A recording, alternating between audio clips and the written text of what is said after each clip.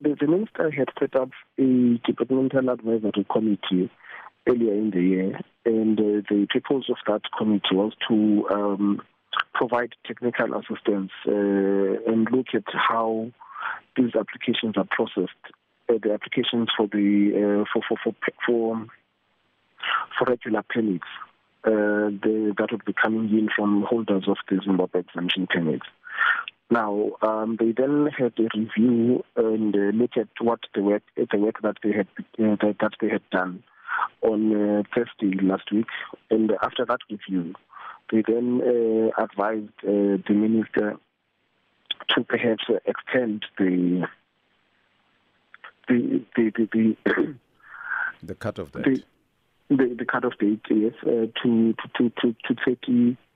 30 June next year. Mm-hmm. What I also need to explain is that the Zimbabwe exemption permit has already expired. It expired on December 31, 2021. But the minister granted a grace period in which the holders of the Zimbabwean permits are able to apply for regular permits. That grace period was up until the end of December this year. This is the period that the minister has extended on the advice of the advisory committee. So why then a further extension if they still have up until the end of this year? And how many have come forward to reapply? And what were the reasons that they gave to be allowed to stay in the country?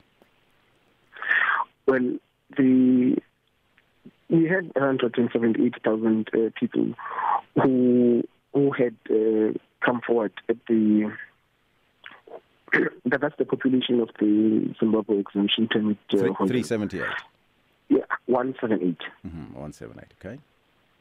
Yeah. Now we had about 9,000 who would have applied, and now the minister, or rather the advisory committee, looked at the work that they were doing, because they are the ones who are providing the technical advice as to how these permits should be processed.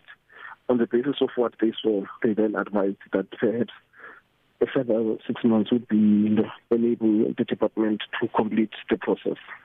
Mm-hmm.